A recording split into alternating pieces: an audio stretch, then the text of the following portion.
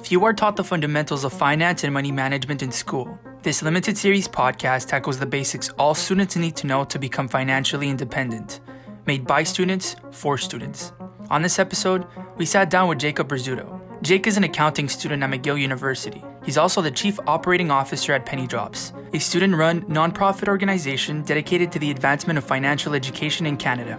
Welcome to episode 7 of the Money Class Podcast. Hey everyone, welcome back to the Money Class Podcast. This is episode 7. My name is Costa. Hey guys, it's Mark. And we have a guest on the show today. It's Jacob Rizzuto. Jacob, how are you doing? Guys, I'm doing really good. Thanks for having me on. Thanks for being here. Thank you.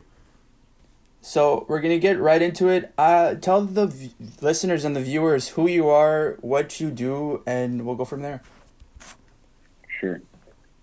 So my name is Jacob. I'm a business student going into my last semester at McGill. My major, while I'm pursuing the business degree, is accounting. And so my goal at the end of the day is to become a CPA. So for those of you who don't know what a CPA is, it's a chartered professional accountant. And essentially what that means is that once I pass the CPA exam and I do a certain amount of hours working in an accounting field, I actually become a registered accountant, and it comes along with a certain level of sort of authority and distinction that allows me to pretty much give advice, and that advice is backed by my designation and backed by the CPA order. So that's my plan professionally, and while I was at McGill, I also decided to join an organization called PennyDrops. I joined PennyDrops, it's pushing 2 years now that I've been part of the organization. I started off as a director of operations at PennyDrops, and I've made my way up to being the COO of the organization, which has been really exciting, really fun, and it's been full of a lot of great learning experiences. So I'm really grateful for taking part in this organization. So the plan is, after your BCom, get into accounting, get your bragging rights as a CPA charter holder, and throughout, you've been part of PennyDrops, which, for those who may not know, Costa and I are both on PennyDrops on the executive teams of PennyDrops, which is an organization which teaches financial literacy to students from high school all the way to university. And if I'm not mistaken, you had started as a mentor for high school. Is that right? Well, actually what happened was, maybe I could explain how PennyDrops works at a high level so our listeners can kind of get a better idea. But the way PennyDrops works is we recruit university students to then go into high schools and teach students about anything financial literacy related. So we do that on one end, and what we also do, and this is a newer sort of project that we've been engaged in, is we actually teach university students a higher level, more advanced curriculum. So what we do is broken up into two parts: teaching high school students, teaching university students. That's pretty much it on a basic level. Now, to actually operate and to actually go through with that teaching, we have a pretty simple organizational structure. We've got, on the highest level, the national team who oversees all of our university chapters across the country. And how many chapters do we have? At this point, we've got 17. Okay, pretty big. Yeah. So pretty much across the country, we've got 17 chapters at different universities. And what their job is to essentially teach high school students in their area using our curriculum, as well as host university workshops on campus. So that's how we operate. We pretty much establish franchises at various universities, and then we pretty much do all of the work out of those chapters, and we aim to teach students through those chapters. So that's PennyDrops on a basic level. So what roles did you have? How did you come about it? Like, basically just tell us about yourself and how you were involved in this whole operation and how you started and where you're at now. Right, okay.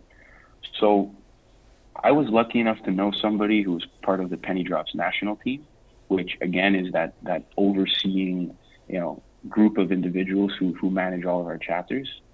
So because I knew this person. He let me know that the national team was recruiting. I ended up applying, and I was able to join the national team directly. Once I joined the national team, I was in there as a director of operations, and my job was really to oversee some of those university chapters or franchises of PennyDrops across the country. And at that point, I was also a PennyDrops mentor as well. Since I had joined the national team directly, those who were on top of me and my colleagues, we kind of decided that I needed to understand how PennyDrops work. So while also being on the national team, I also went to go teach a few lessons at some high schools in the area, which was a really cool experience. And what's interesting is that only after I taught my first high school workshop did I kind of realize that, what we were doing is really cool. I kind of was able to see it on the front lines, which was nice. And, I wasn't, I'll be completely honest, I wasn't very engaged for the first few weeks. I didn't really know what we were up to. I wasn't that motivated, but as soon as I went into a high school classroom and taught and sat down with some high school students and realized what we were doing for them, it kind of like a switch kind of flipped in my head, and I realized that I'm really lucky to be part of this. It's a really cool movement. And ever since then, I've sort of, my drive has been a little bit, higher. I kind of kicked it into a higher gear, and I've been really, just trying to soak everything in this short period of time.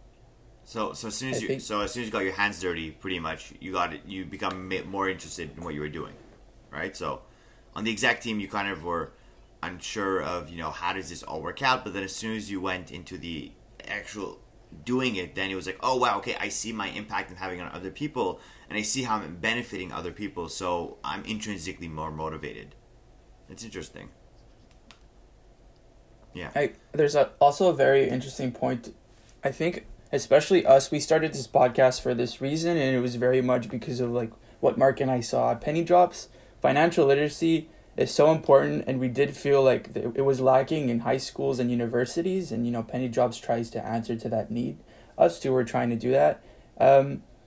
What do you think makes it?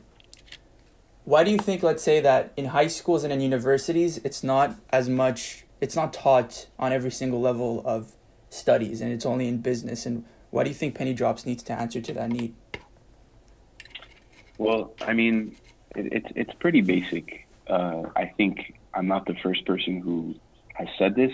I bet you've heard this, a lot of times, but it's a little ironic that in high schools we don't learn probably the most essential thing we need to learn, right? Which is, it's called many things, right? You can call it a bunch of different things, but one of those ways to sort of idea it is it's financial literacy, right?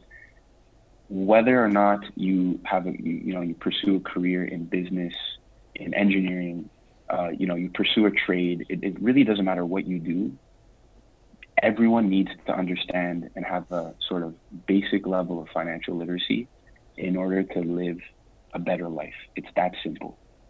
So, what's really interesting to see is that the school boards and the governments are coming around. So, for example, even though they're very overdue, as of September this year, the Quebec government pretty much mandated that every grade 11 classroom in the entire province is going to receive a financial literacy course, which is huge, right? That's a big, that's a big step in the right direction. And obviously all of us at PennyDrops are proud of that, and we're happy to see it. So, even though the governments and the school boards have been lagging when it comes to this, I think they've sort of realized that it's essential, and they're starting to implement this into their curriculum, which is great.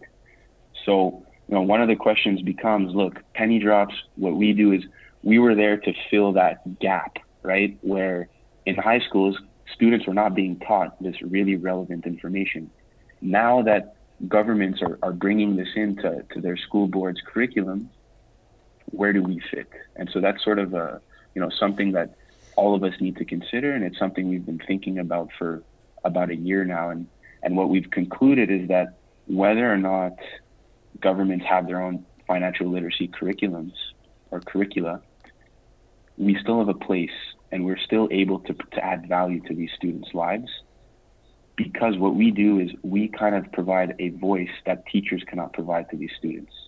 when you have a 21-year-old sitting down with a 16-year-old, it's different compared to when you have a 40-year-old teacher speaking to some 16-year-olds. And so even though students are going to be learning, about financial literacy from their teachers and essentially from the government, we're still able to come in there and actually give, personal stories and relate to these students on a level that nobody else could. So the conclusion is that we'll still be around in the future. Okay. So you guys pretty much pivoted from just giving information or just giving, this is how our credit card works, this is how our checking account works, this is the world of investing, as opposed to just, being an information, just transmitting information. You guys are now going in with a different approach, which is more the social approach, right? The more of bringing a human aspect to the curriculum. Look, if I'll be honest, we've always been about that. It's never just been an information approach. Okay. What was nice in the past is that we added value, in the information and in that personal connection aspect. It's just that now that information, side of things is already being provided to students. And so what we're having to do is double down on that personal connection and establishing sort of a relationship with students that they can't get anywhere else. But we've always been about personal connections and things like that. Yeah, I find that interesting because, sometimes the information is dry. And I remember, especially financial literacy sometimes could be a bit dry as information.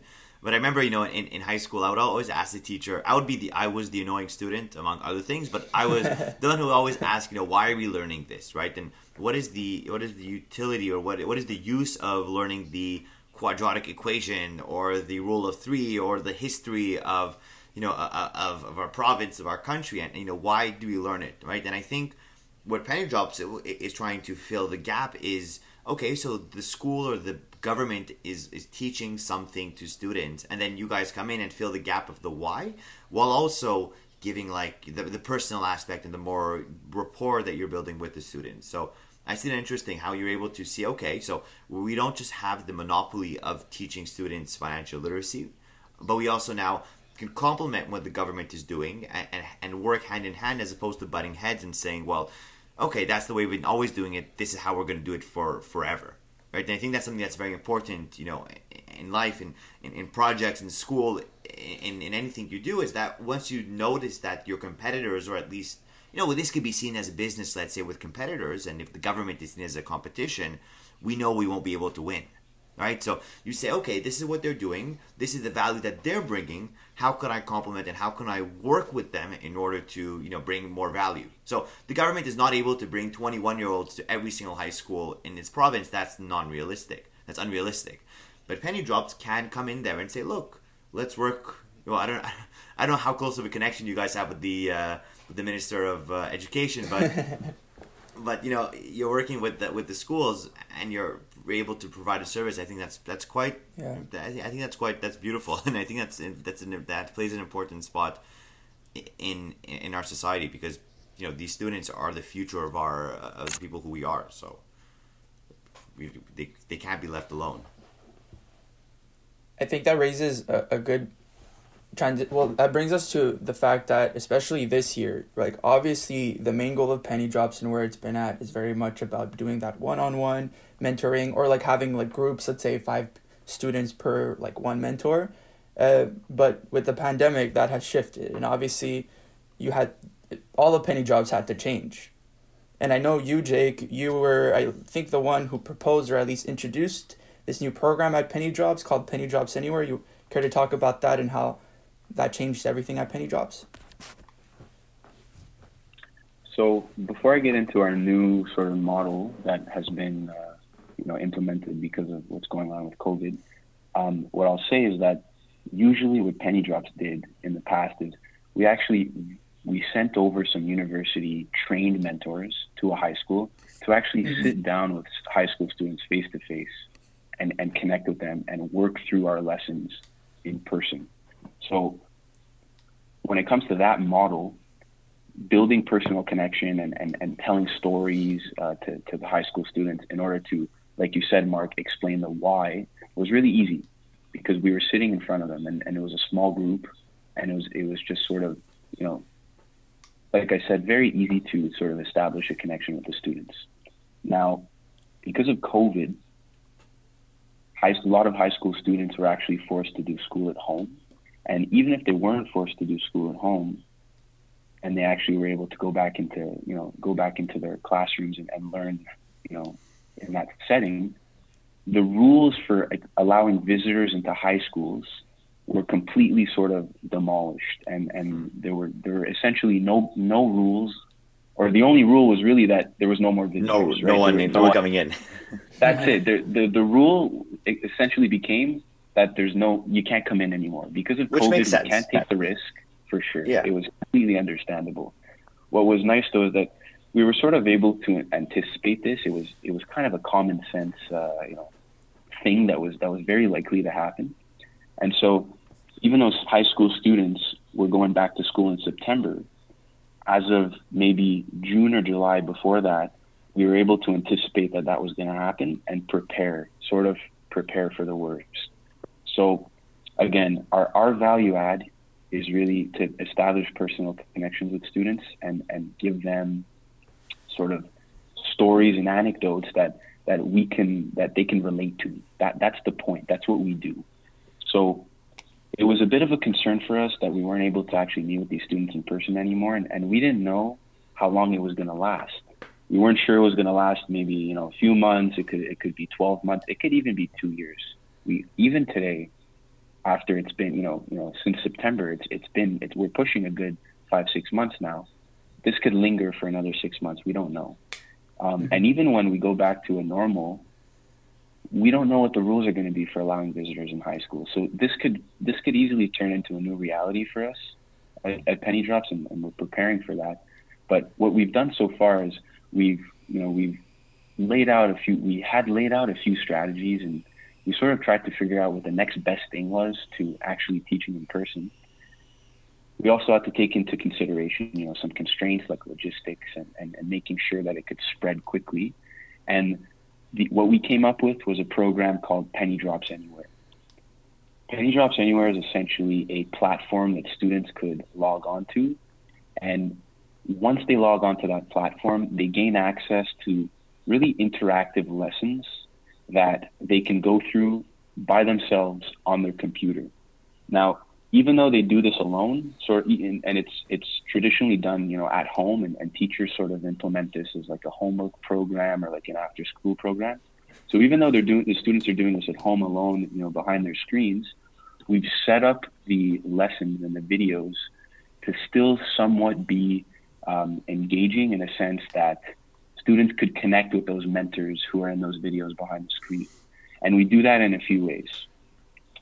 First things first, whenever a new mentor shows up in one of our videos, we ask that mentor to introduce themselves and sort of try to connect with the viewer by telling the viewer a little bit about themselves and how they got to where they are today. In other ways, we ask our mentors and we sort of integrate it in the videos for the mentors to give little anecdotes or little personal experiences that students could relate to. So, excuse me, even though students, even though students are doing this sort of in their rooms on their computers, we've tried to preserve that personal connection that they establish with our PennyDrops mentors. It's not perfect, and to be honest with you guys, nothing beats sitting with a student face to face, and that's just a fact. You can't, you can't get around it, right? Even though nothing beats that, what we're trying to do is we're trying to develop resources that will give students the knowledge they need in such a way that they can still build some sort of relationship with a mentor 3 to 4 years older than them. It's a work in progress, but we're slowly getting there, and we're slowly refining our toolbox of what we offer to better, connect students with PennyDrops mentors. Well, yeah. If you don't take chances and if you don't try something new, then in that case you'll always be in the past and you'll always be doing the same things. And at some point it's like, oh, you're doing this. What is it? Insanity is when you. What is it? Einstein said that the insanity is if you try something a million times and you expect different results, right? That's where it is. If we're in a new reality, so we have to think different. We have to think creatively outside the box. And I think taking the leap into online education is an interesting. It is a pivot that was that kind of presented itself, but also that was the only option that was available. So it was, okay, you could have thought, okay, let's do classes again face to face, but now outside with masks 2 meters apart. Okay, that works when it's 23 degrees in September and sunny. So you have to be realistic. I think the online education made sense considering the circumstances we were presented with.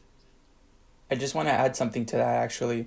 I've been reading a lot about how CEOs operate and what they do to basically change services or products like in their companies to make them better. And obviously, like in the economy, or just like for CEOs, competition is very much present. And if you don't innovate, you're basically going to lose the competition and someone's going to take over. There was this one book, it's on about the CEO of Disney, and he talked about how you have to innovate or die. And that's something I always think about. And the idea is if you just keep on doing the same thing, that's not sustaining the business, or like, even though this is a nonprofit or an organization, it's not going to sustain PennyDrops. And you have to find new ways to innovate so you can progress. That goes, with the saying, innovate or you die, which is a little intense, but I think it gets the message across. So that brings me to the question about how you, since you are the CEO of PennyDrops, how you operate the entire organization, what you do to make it what it's become since the pandemic. Because I think the big thing, especially because we are, a part of PennyDrops and we've been seeing you work with us, you're really good at operating and at managing these teams. And I know you're, I think, a part of 5 chapters that you're overseeing. How do you go about it all?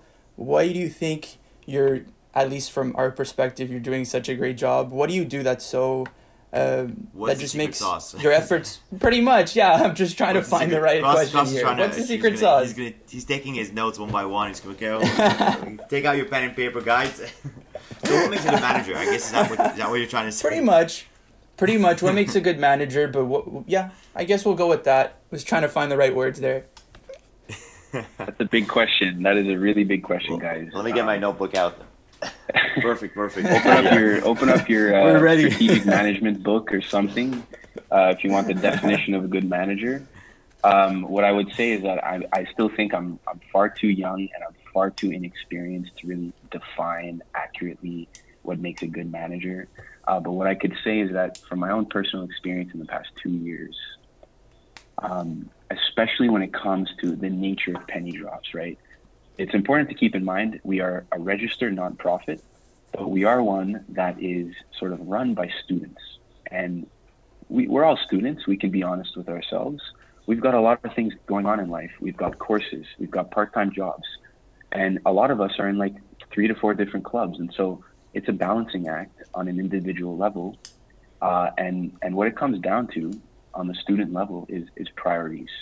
So when it comes to myself and sort of, things that I think I do well at, or sort of maybe even I can frame it like the challenges I've had to deal with. The biggest one for me when it comes to managing our teams across the country and even locally, it comes down to priorities. And what I've noticed is that the most important thing to make sure is there so that PennyDrops works is motivating all of our members, all of our executives, all of our mentors, so that PennyDrops is somewhere higher up on their list of priorities. That's the trick, because we've got so many things going on in life. If people put PennyDrops and their commitment to PennyDrops at the bottom of their list, it's not going to work, right? So PennyDrops is 5 years old. We're still a startup, and we need to maintain that startup culture. And I think that one big element of that startup culture is that we need to be grinding. We can't be comfortable where we are. We need to be hustling. We need to be pushing, and we need to be sort of doing as much as we can to expand. So the last thing I'll say here is that one thing that good managers definitely need to do, I don't know the definition of a good manager, but one thing that they need to do is they need to motivate their teams so that whatever they need from their team is high up on that list of priorities. And something that's really interesting with PennyDrops, and I think I'm fortunate to have gone through this experience, is in a normal company, you've got salaries to motivate your employees, right? And if they don't hit their KPIs or their performance targets, they don't get their bonus, or maybe they get fired. What's different about PennyDrops is that we don't pay our student mentors. We don't pay anybody in the organization. So we've had to sort of come up with different ways to motivate our executives and our mentors that are outside of this financial compensation world. It's been a challenge. It's definitely feasible, but it's been a cool experience for myself, and it's something that I think if you're able to expose yourself to this, it's gonna help. I do think it's gonna help me later on in life when it comes to motivating and managing people. Costa, do you want to say something? I think I have something to add, but go ahead, Costa. Oh no, go ahead. Say what you wanted to say. No, but I think it. So if I'm understanding correctly, it's you want to find, I guess, people who are intrinsically motivated, but more so you want to. You want people to be motivated by something other than, obviously, financial compensation, right? And at PennyDrops, there's a holistic approach, and there's this idea that we want to make the world a better place, but we want to make, people more financially literate. So I think at the beginning, we're working on we have a very, this big picture idea that we're doing good for the world. So I think at the beginning, the management is a bit easier because, if you find people who are aligned with the same ideas as yours, you guys will do well. Right, and at least the management will be easier because you share a big picture, you share a commonality. Whereas if you have people, I guess, that aren't as interested, or aren't going to be working as hard because they don't maybe care as much, or maybe it's not as high in their priority, I think in that case you're working backwards, right? And maybe the people whom you're working with aren't necessarily the right fit, but that's fine because we're all motivated, I guess, by different factors. Costa, what were you going to say? I'll add something right after. Well, essentially what you just said, Mark, I wanted to say a bit of that, but also the fact that what you said, the big thing I think with you, Jake, is also you really care. And what you said before about the fact that, you kind of realize how important this whole thing was once you started going to the high schools and seeing, talking to the students firsthand, right? So I think it goes with the fact that what's really important is, and I know a lot of companies do this, is that they take their executive teams or their CEOs, I'm talking about big Fortune 500 companies, and they make them work at the very bottom of basically the hierarchy of their company to really see where they're providing the value, what service they're providing, and I think that really helps. So I think that goes with everything you're saying. I just wanted to add that little thing. So yeah, with that being said, Mark, you had something to say? Yeah, no, I think it makes sense. It's so if we bring it back to like a group project, let's say, if you imagine a group project is like a mini PennyDrops or a mini organization, pretty much you want to have people who are aligned with the same goals as you, right? So at PennyDrops, it's a question of having, spreading financial literacy or spreading knowledge to as many people as possible. Knowledge. And in a group project, it's okay, let's have the same goal, right? Our same goal is to get the A, or to get 95%, and we know that if you surround yourself with people who are going to push you or who have the same common goal as you, the management should be much easier. And something that I've noticed before I even started, that whenever I started a new group project now in school, my first semester I was doing much less of this, and as the semesters rolled on, I started doing this. Was at the beginning you lay out, what is our objective, right? Guys, are you guys ready to put in the work to be, get a 90 or to get 100, or do you guys not care and we'll get 80 or 70 or 60 or whatever? And I think if you set a goal at the beginning and don't take it for granted that everyone is on the same page as you, the management becomes much easier. And I'll give a great example. We had this organizational behavior class at Concordia. It's COM 220, I think, or 22. Anyways, I forget, but it's one of the 200 level com classes. And what it is we have a 20-page report, and we have to do some study. We have to do a study. We have to go get primary data, which is data that hasn't been collected. It's new data that we're creating, let's say through a survey. And we have to write a 20-page report with a one line as a directing line, which is about motivation or about managing your team. And the work was so big that had we not had good structure, it would have fallen apart. So what our tactic was is that everyone kind of knew what they had to do, and from the beginning, I kind of said, okay, I'll lead it. I'll lead this group for this project because we had worked together in other things. But I said, let me lead this group and let's make sure everything works out well. So what ended up happening is that everyone had their own roles and we were all on the same page and we were meeting, maybe once a week, but the meetings were 10, 15 minutes long because we were all on the same page. So at the end of the day, pretty much we were saving a lot of time because we weren't having useless 45-minute, 1-hour meetings where we're just rambling on. Everyone knew what they had to do. We would meet to align all of our, we would meet to realign, and then perfect, everyone did their own work. And I think that's something that project really taught me a lot about leadership and about working in a group, especially when you don't have much direction from a professor. And it's that make sure everyone's on the same page, everyone has the same goal in mind, and do it explicitly. Say, okay, guys, are you ready to do, how many hours do you think it's going to take? Okay, are we able to do this? What deadlines are feasible? And then, give a bit of a challenge. Say, okay, you could do it for Saturday. How about we do it for Wednesday or for Thursday, right? And then, okay, let's try, and in finance, we have and a complete opposite to that. In finance, there's or at least in every, in all walks of life, there's a saying, under promise and over deliver, right? If you say you could do something by Friday, and if you could do it by Thursday, so say you could do it by Friday, and then by Wednesday night or by Thursday morning it's done. So you've under promised what you could do, and you've over delivered because your expectations were set lower. So all you have to do is go up. And I think at PennyDrops, that's what's fun. It's that we have this idea of teaching financial literacy, which is it's not under promising, but it's such a broad aspect that once you start going into it, you're like, oh wow, okay, we're doing one-on-ones with students, we're going online, we're doing these university classes. I think it goes to the same line. So it's fun, it's very interesting, and it could be applicable. And I challenge any student listening to set out the goals explicitly at the beginning of a project and see where that takes you, because that works much better than you would think. You bring up something interesting there about efficiency and goal setting. I think what's really important, and a lot of the times we don't realize this, it's also the why behind why you're setting a goal and how you're trying to be efficient.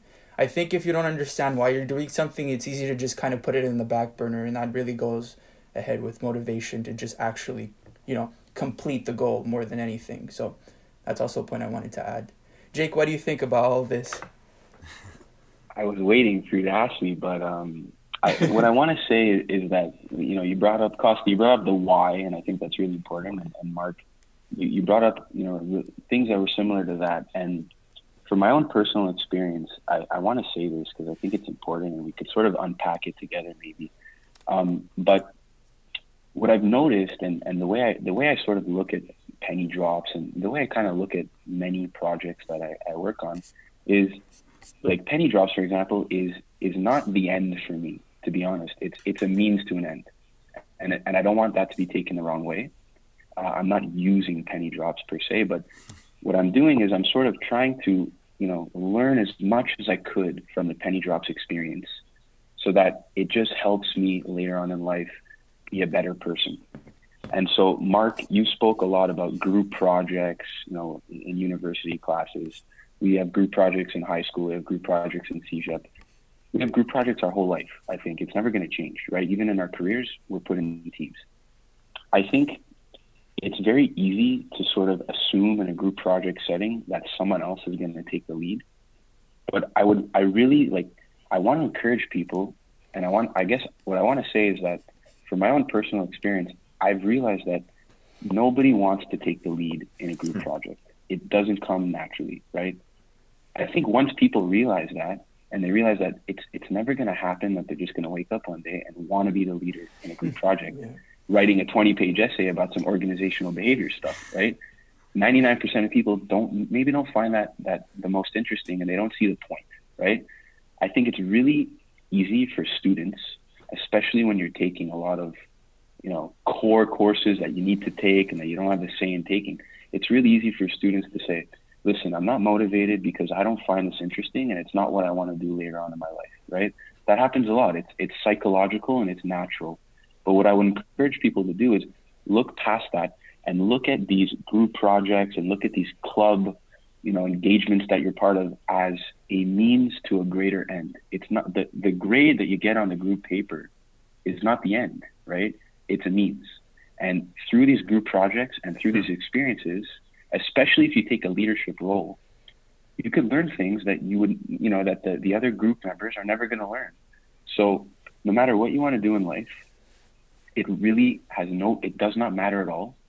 You have so much to benefit from getting involved in clubs and from taking the lead in any project that you're part of that extends past the project, right? For me, the grade is not the end. It's what you learn in the process for a group paper, a group project. For PennyDrops, right? As much as I care about how many students we teach, and honestly, I really do. I care a lot about teaching more students, but I try to look at it. I try to extend my sort of scope past that and say, look, how much could I learn in these 2 years that I'm part of PennyDrops? And how is that going to impact me in my career, in my personal life, in my entrepreneurial life? It really extends past these short-term goals that we set, or these short-term targets like grades and things like that. So if I could sum it up, I would say it's easy to sort of take the back seat in a group project or a group setting. But I would encourage people to sit in the driver's seat, even though you don't want to be there, even though it's harder and more uncomfortable to be in the driver's seat. Sit there and motivate yourself, not to get a good grade or necessarily something like that, but look at it like, okay, I'm going to learn things in the next month that I'm in this group project that are going to change my life for the next 50 years. I think that's the way we need to look at things, because honestly, I've learned things in my experience at PennyDrops that I think will carry on throughout the rest of my life.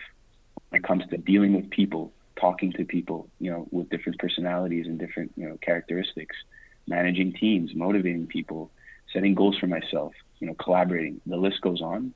But what's great is that when I leave PennyDrops in a few months, it doesn't mean that everything I've done is finished and it was all for nothing. It's going to carry on for the rest of my life. So the start of a new chapter. That's what I would say.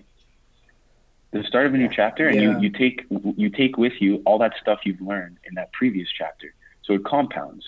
And again, here we are talking about compounding, and it's related to finance, right?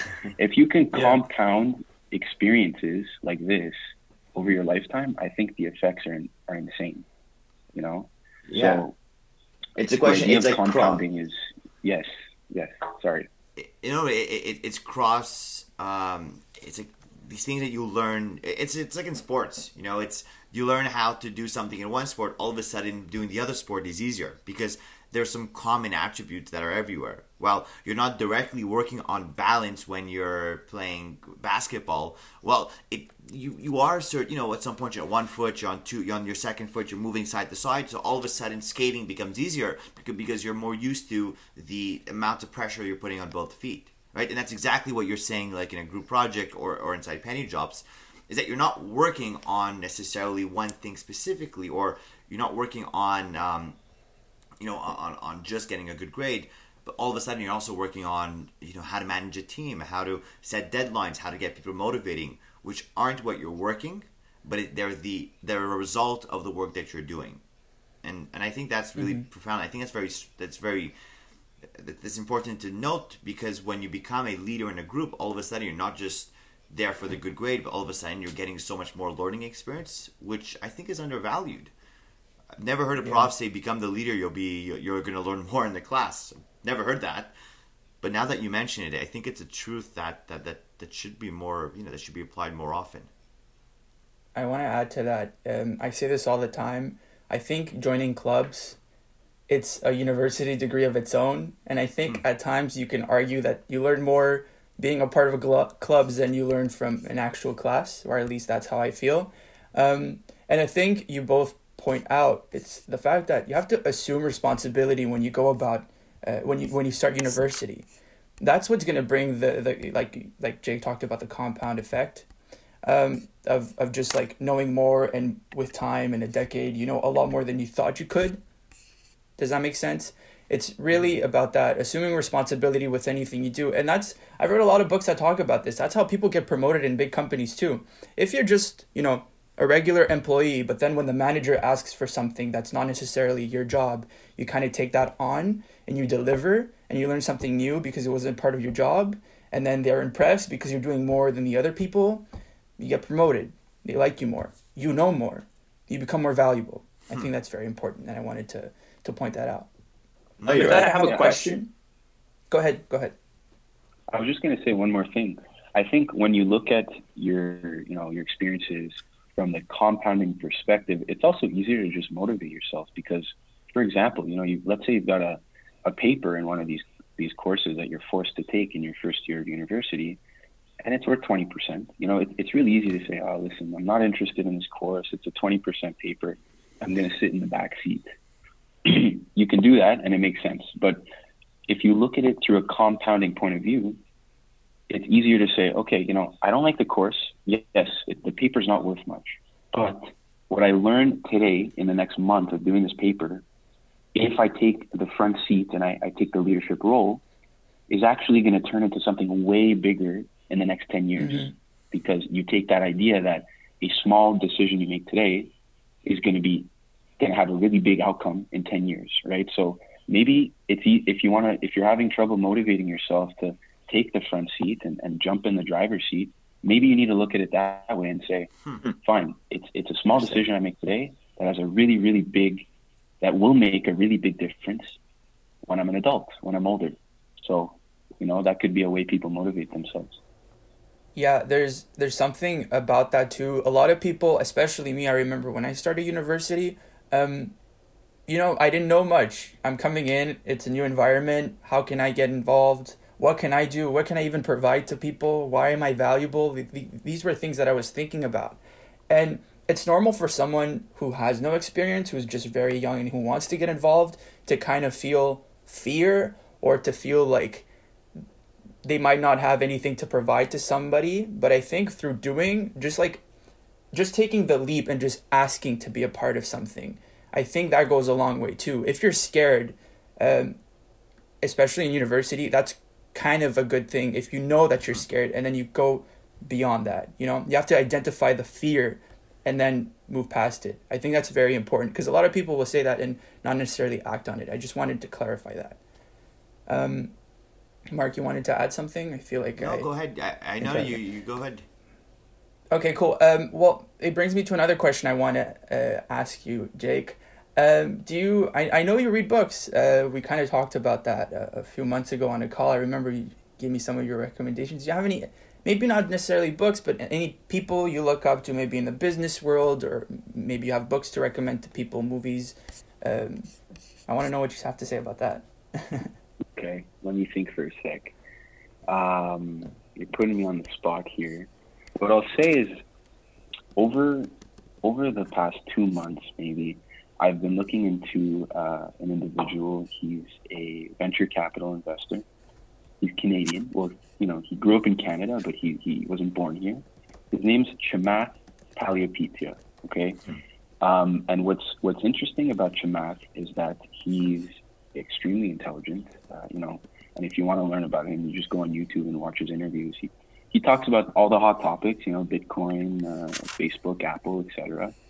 But I think, aside from that, his philosophy and what he believes is that the current way in which we look at like financial markets or investing is outdated.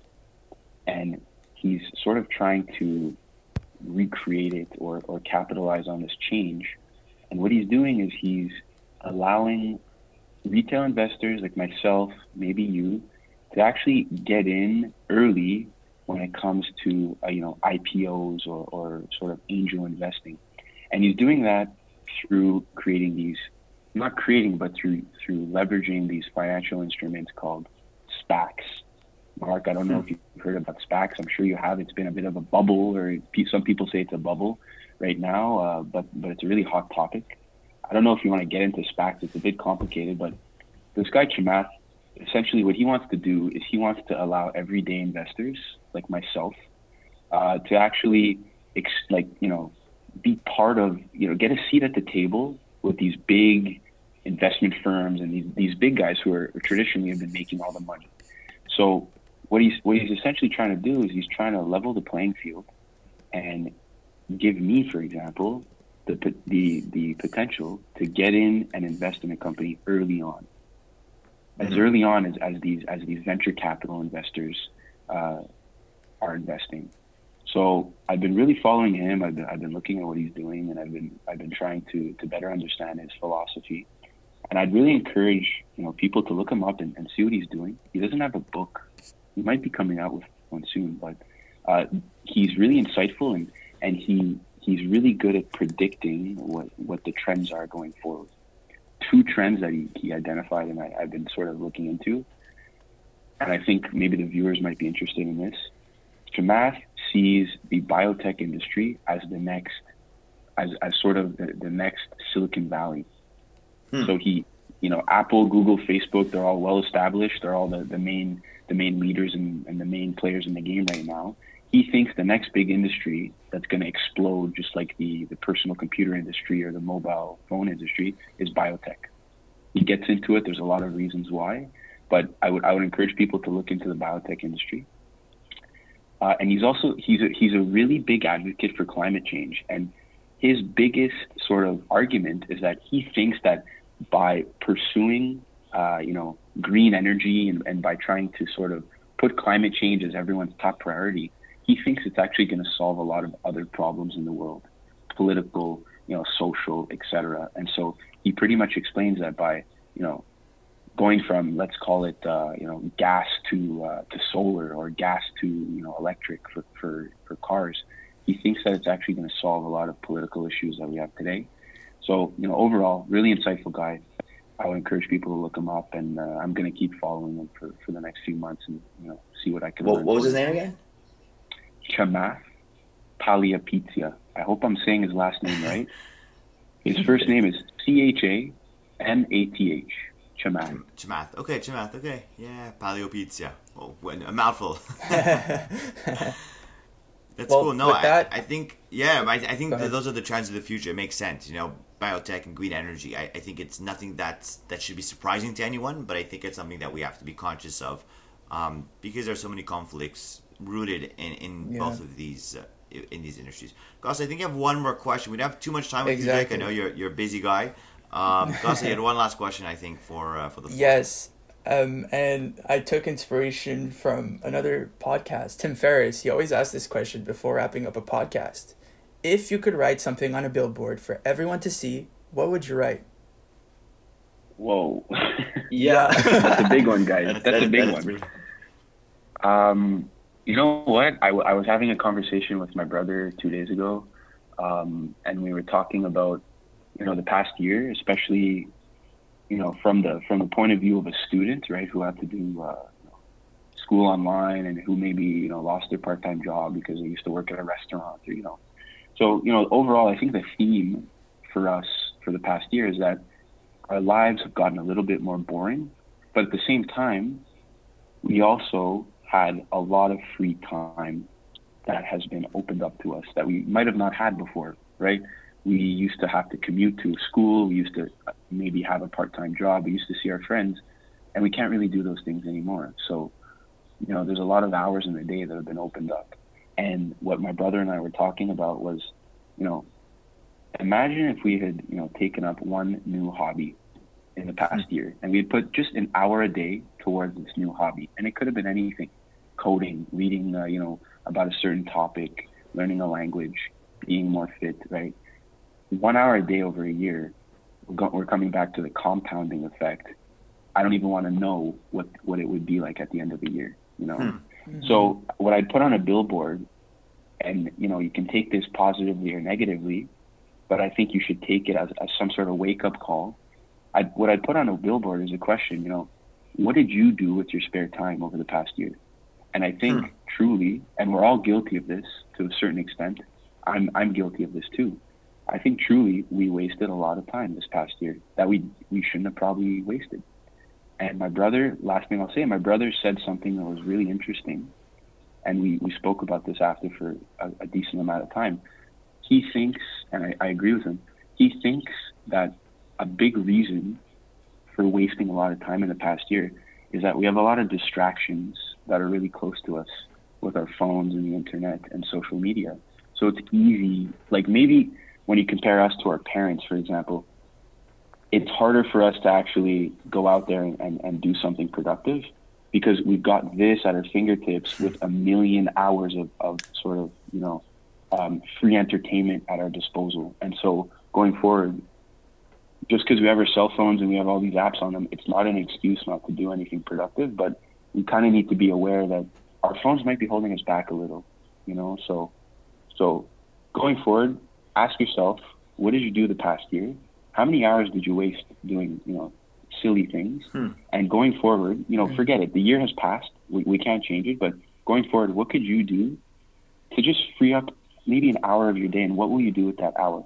And think about how it's going to compound over a year or 2 years. That's essentially good. So today is the first day of the rest of your life.